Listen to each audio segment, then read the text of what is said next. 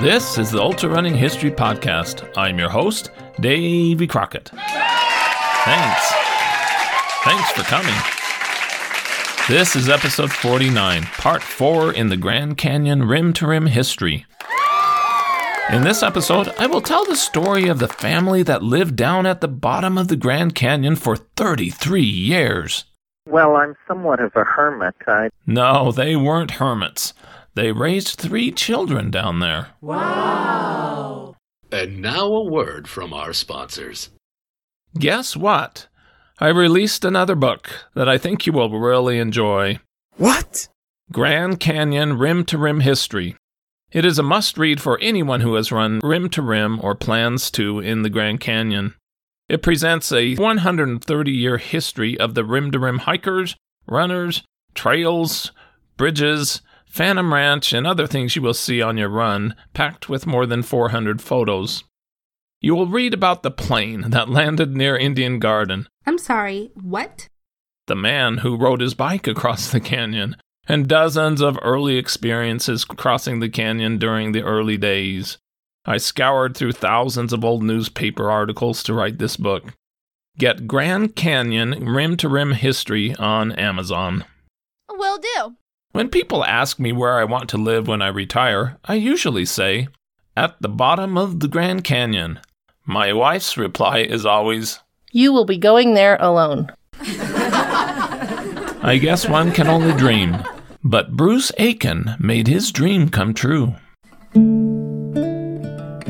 For anyone running rim-to-rim in the Grand Canyon, most people will usually stop at a location about a mile below Roaring Springs that today is called the Manzanita Rest Area, named after a creek coming down a small nearby side canyon. But the name and the rest area are a fairly new one, a 2015 creation. Newer visitors have no idea that there is a rich history that took place at that location from 1973 to 2005. For veteran rim-to-rim hikers and runners, they still call this place fondly the Aiken Home. Yes, a couple lived there and raised 3 children in the depths of the canyon for more than 3 decades. The Aiken family made a deep impact on rim-to-rim history by helping, greeting, and even feeding thousands of visitors over the years. Bruce Aiken managed the crucial water system at nearby Roaring Springs, completed in 1971, see episode 48. And Mary Aiken taught and raised their children and also assisted hikers. Who were the Aikens? How did they come to live in the canyon? What was it like for 3 energetic children to spend their childhood in the canyon away from many modern conveniences and normal entertainment and childhood friends? What was life like for them? Their tale is now almost forgotten, and evidence that they lived there has been replaced by a rest area and ranger station. But when I visit that amazing spot, I always think about the Aiken family and visualize the unique people that lived there for so many years. Bruce Aiken was born September 10th, 1950 in New York City's Greenwich Village to Richard and Margaret Aiken. The family moved to Long Island, where young Bruce started to draw and paint with his mother, who was an accomplished artist. And when I was a little kid growing up, I knew that I was drawn to the creative world, and I've never left.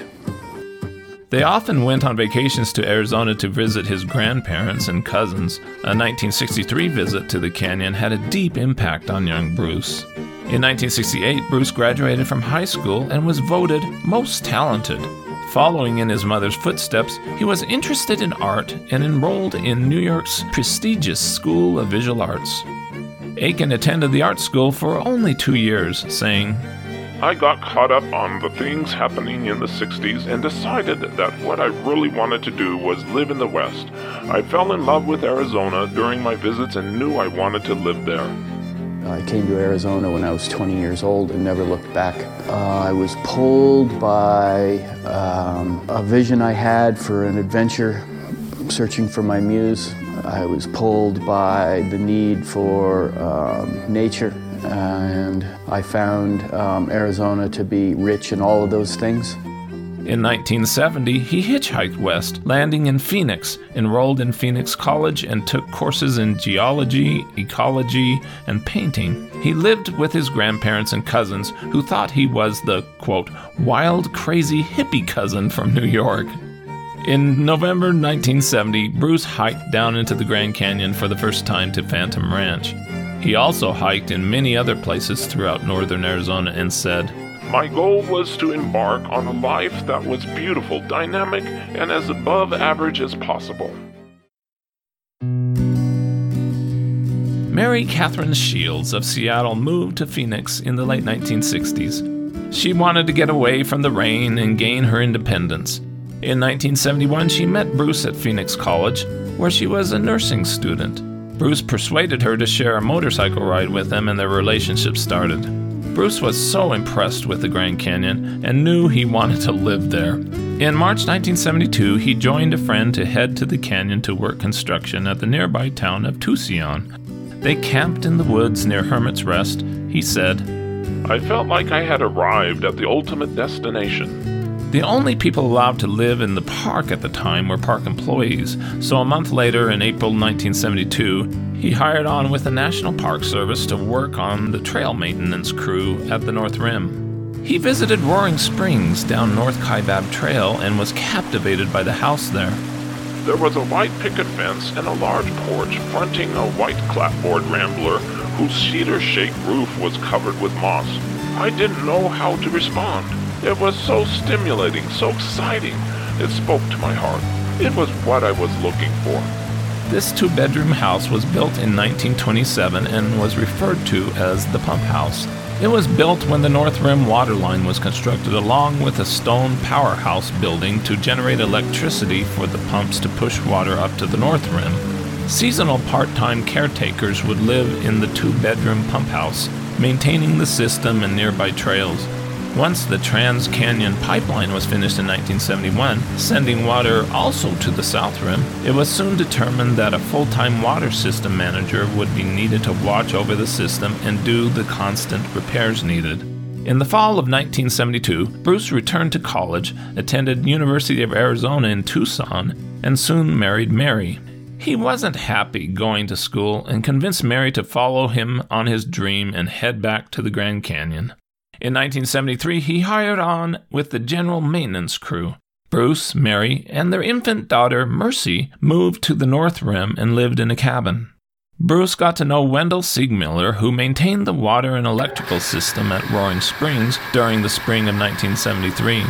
Bruce saw his chance to fulfill his dream to live at Roaring Springs when he realized that the Park Service would be hiring a full-time water system manager and that Siegmiller would likely leave for another position.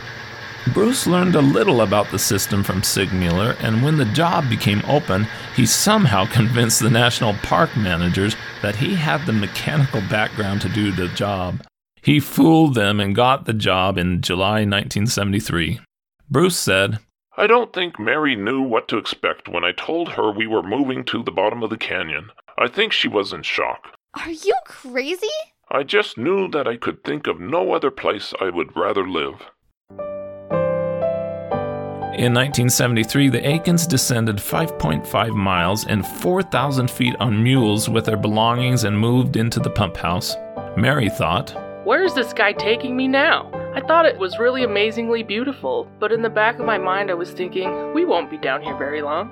Bruce was worried about his new job and said, "I was terrified that I might not live up to my job, which included fixing pipeline breaks. I didn't even know which way to unscrew a nut when I started out, so I was consumed with figuring out how to test water samples and maintain and repair the pumps.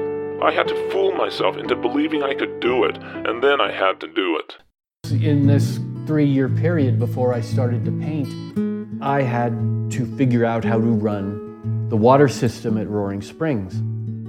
And honestly, I had no idea at all what I was doing there, even though I had told the Park Service that I knew. He pored over blueprints to figure out what to do if the pumps broke down. 2 others initially assisted him. We had 1 bedroom and our baby, with 2 other guys in the other room working and living there. Bruce's job was to oversee the system 8 to 10 months a year, 10 days on and 4 days off, which eventually gave him time to explore and learn about the canyon. Each day at Roaring Springs, Bruce would run the trail from his home to the pump station at the base of the springs 4 times a day, including back and forth for lunch. After a year in the canyon, Shirley was born in 1974. No, not at Roaring Springs, but in Phoenix, Arizona. On off months, the family would leave the canyon and spend most of their time at the South Rim. In 1975, after 2 years in the canyon, Bruce returned to his art. He had spent those first 2 years researching the canyon's characteristics, such as botany and geology, sketching only with pencil and charcoal. He said, "But the easel kept calling me back. It was a spur-of-the-moment thing. It was just as if I had finally gotten to the point where I really understood the place and could put it down on canvas." It took me probably 3 years or 4 years of living in the canyon before I finally got to the place where I felt even comfortable with paint. And I started to paint probably in the mid-70s there. I did executed my first oil painting. He started painting remote areas that were hard to get to. Daughter Shirley recalled watching him constantly up at the canvas doing meticulous and detailed work, his face almost brushing the wet paint. Run, come see what this river has done.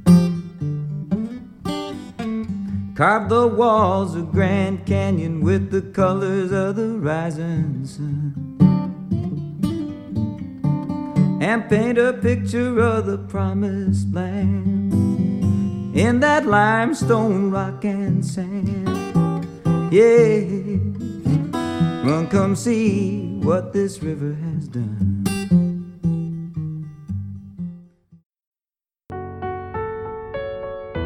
Life was simple and amazing for the family at Roaring Springs.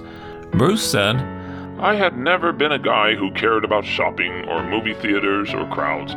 Life in the canyon got better every year." They of course had no TV and mail came only every 2 weeks, but they could listen to 3 a.m. radio stations only when they faded in at night. About the many visitors that passed by on the trail, Bruce said, "I knew they were going to ask me if I lived here, how I got my groceries, and whether or not I ever got bored, so I always started right off with those 3 responses."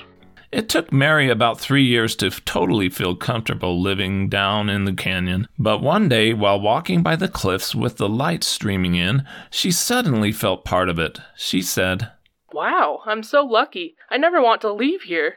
To know it is to love it. It has made me strong living here inside and out." My blessed canyon home waits long for my return, for long now have I been away. The Aikens were always fearful of what would happen if they experienced an emergency so far from help. They had a phone line, but at times it would be out for weeks. One hot night in June 1976, the 2 little girls were sleeping in the front yard on a mattress. All of a sudden, at 11 p.m., little Shirley let out a blood-curdling scream. Mary bolted out the door and grabbed her toddler. She looked over her feverishly. What could have spurned a scream like that? Mary found no obvious trauma, but Shirley continued to howl in pain. Bruce searched the mattress and the yard nearby. Nothing. Even so, he suspected the unseen culprit. Shirley had been stung by a scorpion. Bruce phoned the National Park Dispatch, but little could be done because the helicopter could not come down in the dark. But a doctor was contacted and gave them instructions on what might happen because of the venom and what to do. Shirley's crying had become uncontrollable as the venom circulated through her tiny 25-pound body. Abruptly, she launched into a grand mal seizure. Her entire body stiffened and she arched her head and neck backward for more than an hour, crying uncontrollably in between seizures. Mary was an emotional wreck, and little Mercy was terrified looking at their little sister's condition. Shirley had a high fever that they treated with ice packs. She continued with seizures, which sent panic through her parents. They all prayed hard. At about 3 a.m., things improved and the seizures stopped. Dawn arrived at 4:45 a.m. A helicopter landed and quickly flew Bruce and Shirley to the Grand Canyon Clinic on the South Rim. Mary stayed home with Mercy. Little Shirley received appropriate shots, and by 8 a.m., she was out of danger. Bruce asked for a flight back into the canyon with Shirley to finally let her sleep. Back in Roaring Springs, Shirley did sleep for 12 hours. At 8 p.m., Shirley woke up to a canyon sunset. She strolled out into the living room, now crowded, not just with her family, but several concerned friends. They greeted the little scorpion sting survivor with a round of applause. Mary recalled, After the scorpion bite, I started to think, am I a responsible parent? Should I get them out of the canyon? But Bruce talked me out of it. He said there were dangers everywhere. In 1977, Silas was born, joining the young, happy family at Roaring Springs. Mary had hiked out of the canyon 9 months pregnant wearing a bikini top, quote, capturing the attention of everyone she passed on the trail. Up the creek from the home, they dammed an area, making a little swimming pool for the family to enjoy on many hot days. In later years, when the children were older, they swam at a place on Bright Angel Creek they named Split Rock. It was between their home and Cottonwood Campground at a very distinct waterfall that you can't miss. At this swimming hole, they would leap off 20 feet into a 14-foot deep pool below.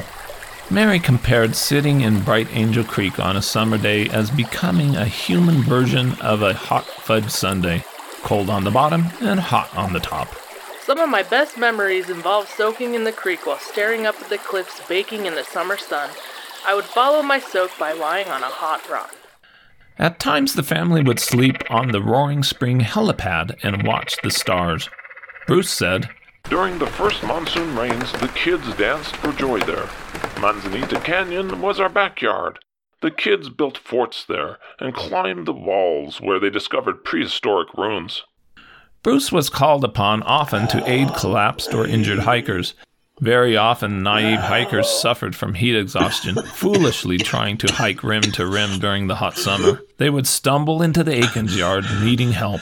Bruce saw it happen over and over again, knowing what to do to help, and very often provided a place for visitors to stay for the night to recover. Mary took an emergency medical technician course and often helped hikers on the trail and was said to give the most wonderful back-leg muscle rubs. In 1979, the Park Service constructed a new wood-framed 33 by 48-foot duplex cabin, half of which was used by the Aikens and the other half by the Park Service employees temporarily working in the canyon. The old 1927 pump house was destroyed. A new Roaring Springs pump station was also built below the cave with a new chlorination station. Bruce said, There was a veranda, a shake roof, a nice airy yard, and a big garden. We couldn't have pets because of all the wildlife. In 1980, Mercy, age 7, set up a lemonade stand beside the trail for donations. Get your lemonade. It tastes great. We will not exaggerate. The stand was such a popular success and lucrative that it lasted for years. Hikers would mention to others they passed that there was a lemonade stand just around the corner. They thought it was a joke, but there it appeared. I got a lemonade stand, 10 cents a cup. Come on over, you can drink it up. Soon their lemonade stand became famous. If the kids weren't out, people would walk up to the house and knock on the door. Thankful hikers plucked change, $20 bills, sometimes granola bars, and candy, the children's personal favorite, into the can. The record one-day haul was one Memorial Day, about $90. Mighty, mighty hot, not a cloud in the sky. Look at all the people stopping on by. They pay with pennies, nickels, and dimes, and we're all having a juicy good time. The children would constantly invite guests for dinner every night. In playful moments, Shirley and Silas would tell visitors that because they lived in the canyon, they ate stones and dirt and killed wild animals with their bare hands. Bruce and Mary homeschooled the children. Oh, give me a home where I'm taught by my mom side by side with my sisters all day. Where if ever is heard a discouraging word, I get prayed for, then spanked anyway. They taught English, math, and science. Bruce said, "We got maps and books and other materials and just began teaching them, and it went very well. We tried to keep things interesting for the kids. We taught them music and art, and we all worked together at learning Spanish." About the 3 children, Mary said, So far, they have done really well when we placed them in school for the winters. Socially, I don't think they've had any problems with the adjustment. Sometimes I think I would like to keep the kids down here forever. Bruce added, "This is only going to make them better people. They are learning to understand nature. They are strong from all the exercise. They are intelligent from having to entertain themselves instead of sitting in front of a box. They had it all." Mercy further explained, We had piles and piles of books, and I read and read and read. Nancy Drew books, books by Louis Lamar, books like Gone with the Wind. It got to the point where my mom limited me to 1 book a day. When the children weren't being schooled, they played in the yard, which was any place in the canyon that they could safely reach. At first, the Aikens kept a close eye on the kids, but as time passed, boundaries fell. The kids hit the ground running, barefoot more often than not. They picked a trail and enjoyed both journey and destination. Silas said, "We would end up way up on the side of some cliff. We'd look down on the house, see my mom down there and wave. We'd make our way home when we got hungry. If not, we'd stay out." Silas loved the water. He learned how to catch fish with his bare hands. He'd strike quickly, thrusting his hands into the water and hardly making a splash. He recalled, "When I went fishing, I usually came back with dinner." Mercy recalled, I thought our lifestyle was completely normal. I thought everybody got their groceries packed in by mule or flown in by helicopter. I thought it was perfectly normal to get up in the morning, hike up a creek, stop at the swimming hole, and then lie on the rocks looking up at the Grand Canyon. I thought it was normal to sleep out on the heliport every night, listening to the water flow by. When asked if the kids missed out on normal life, Bruce replied, "Yeah, but you can't have everything. The kids that lived in town didn't have what my kids had. They had nature, full connection to nature, fabulous free reign." Food arrived regularly for the family, either by rangers or helicopters. Tired hikers carrying too much weight often dropped off protein bars. They rarely had a shortage of granola or trail mix.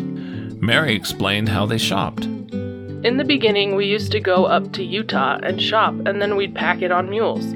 Then the Park Service started flying a helicopter all the time, so we would just coordinate with the flight. We'd hike to the North Rim, drive to Flagstaff, shop, and then drive to the South Rim and wait for the helicopter delivery. Then we drove back to the North Rim or hiked down from the South Rim. At the very least, it was a 2-day affair. My blessed canyon home waits long for my return. For long now have I been away. Mercy remembered, We spent lots of time exploring the side canyons around our house, but some of the most fun we had was with the hikers who came by our house. Sometimes we would tell the hikers we were living in a commune, or we'd dress up in really weird outfits and act like it was perfectly normal dress for people living in the canyon. The children learned a lot from their visitors. They heard about life in Sweden, Germany, South Africa, Australia, and many other countries. Silas later recalled, "When people found out about my childhood, they'd always ask, 'How was it growing up so sheltered?' Are you kidding? We didn't have to go out into the world because the world came to us." Bruce's artwork gained attention and continued to evolve. He said, "I consider myself very fortunate to be one of the people to live in the canyon. I'm very inspired by it. I walk out on my porch each morning and see the Grand Canyon all around me. I want to share the drama of it." Somewhere along through there, I started to realize that there was more, and this more thing was centered around the water. I felt compelled to study the surface of water. I would say for 15 straight years, that's all I did. Focus on water. Once the North Rim shut down every October 15th, the Aikens headed up and usually spent the colder months on the South Rim. The return to civilization allowed them to catch up on everything from neighborhood news to world events. Once the kids flicked on the TV, it was as if they never left. Still, the family always yearned for May 15th and a return home. About 1988, as the children were getting older, it was harder to keep them in the canyon with all the activities that they wished to be involved in. The Aikens decided that the older girls needed to attend public school. They purchased a home at the South Rim, and Mary moved up with the kids when school began in the fall. Bruce visited often and joined them in mid-October. When school got out for the summer, they all returned to Roaring Springs.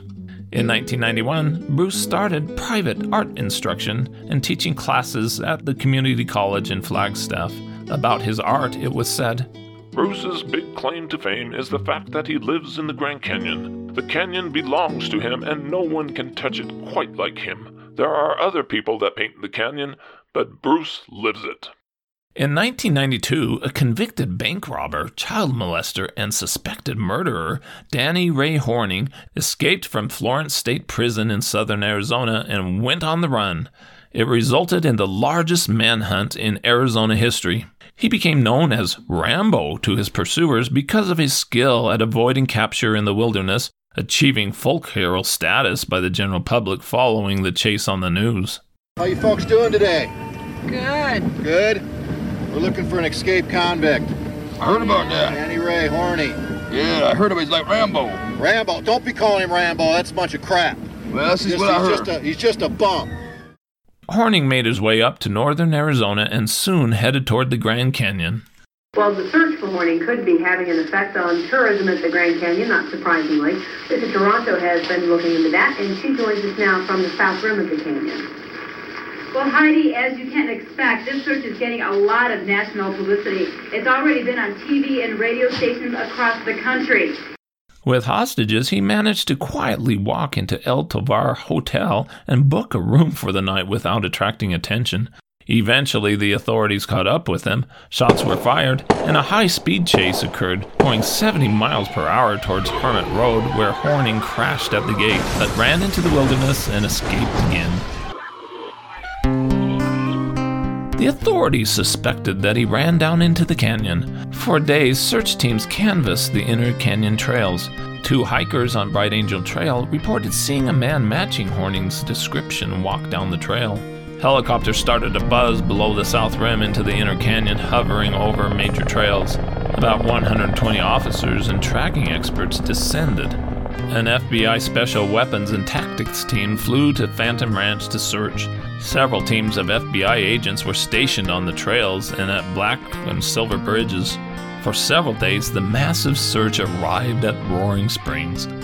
The Aikens saw FBI agents wearing camouflage uniforms carrying high-powered rifles strolling through the front yard in search of Horning. Bruce commented, It took nearly 20 years, but modern times finally caught up to Roaring Springs, thanks to that fellow Horning. Mary said, It's been kind of a hassle for me when I've gone up to the rim. There are long lines, searches, guys with guns, hardly the quiet little wilderness hideaway. Days later, after a carjacking on the South Rim and taking hostages, Horning headed south and was eventually captured at Oak Creek Village near Sedona, Arizona. He had been on the run for 7 weeks. He was returned to prison and his 4 life sentences and later was convicted of murder. In 2020, he was on death row at San Quentin Prison. As the children were flying out of the Roaring Springs coop, Mary was asked about their plans for the future. She said, As soon as the children are settled and gone, I suppose it will be me and Bruce sitting on the front porch, watching our hair grow long and grow white. In 1994, at the age of 21, Mercy Aiken was working as a ranger on the North Rim. She was interviewed about her life growing up in the Grand Canyon. We would read the Bible together, so our faith was there more on a daily basis. Because we were so remote, we could not be a part of a regular church. I think it helped me. Religion was more organic and real and part of our everyday life. God has spoken to me a lot through the canyon. In 1996, Silas attended high school on the South Rim and was involved in sports. 2/3 of the students' parents were employed by the park. Silas, age 18, said, "The town is definitely boring for the city kids who move here, but as far as the canyon goes, it's the best part of my life. Quite a few kids get into the canyon, but a lot of them are just like, whatever. They can't see it or understand it." Silas graduated from high school and the Aikens became empty nesters. He went to college in Flagstaff and Mary moved back to Roaring Springs. Bruce displayed his art in many exhibits and gave lectures.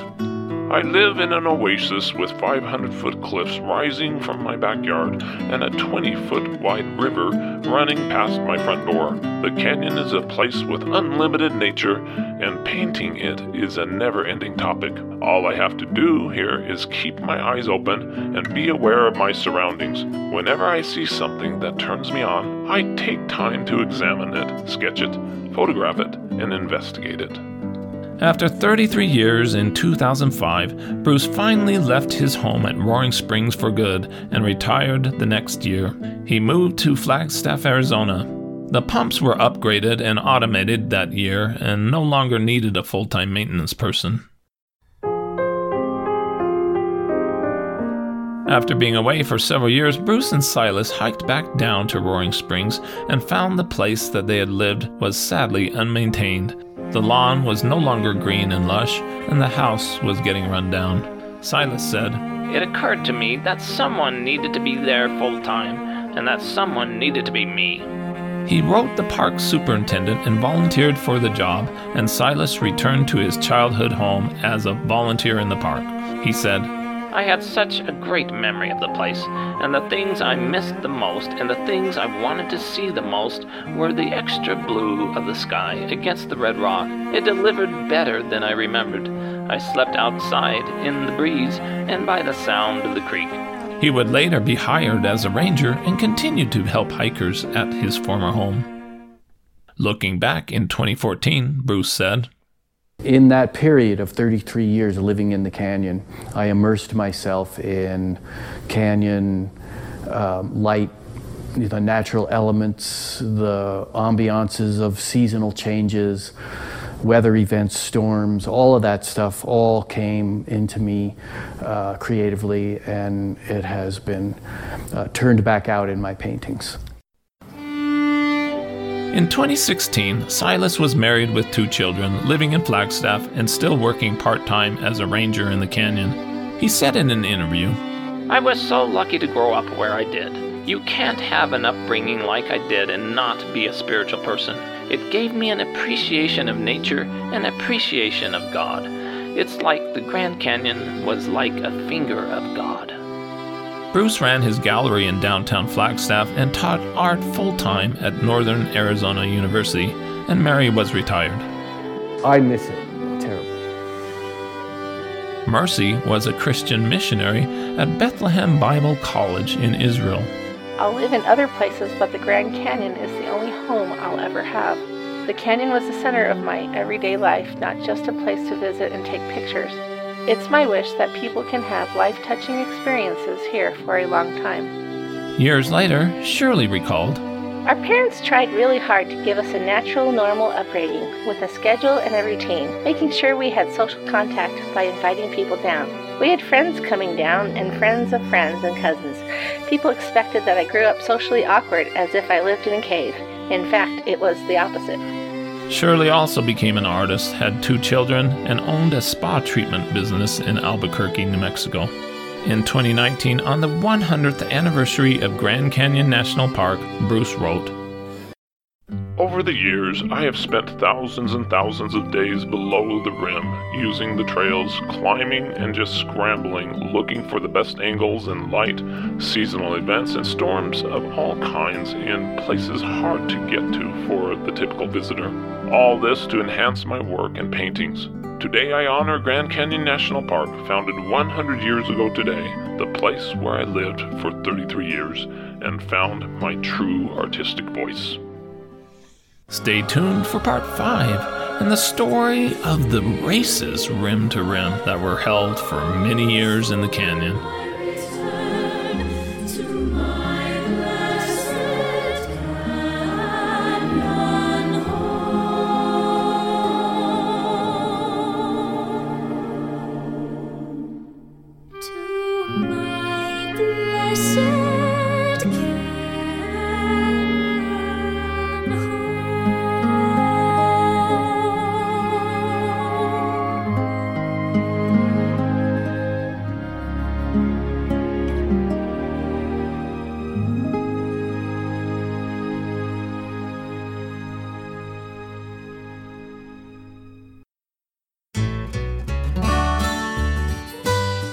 With that, this is Davy Crockett, and this is the Ultra Running History Podcast. I hope you run fast and far, enjoy life, get outdoors, and most of all, stay safe and don't take unnecessary chances.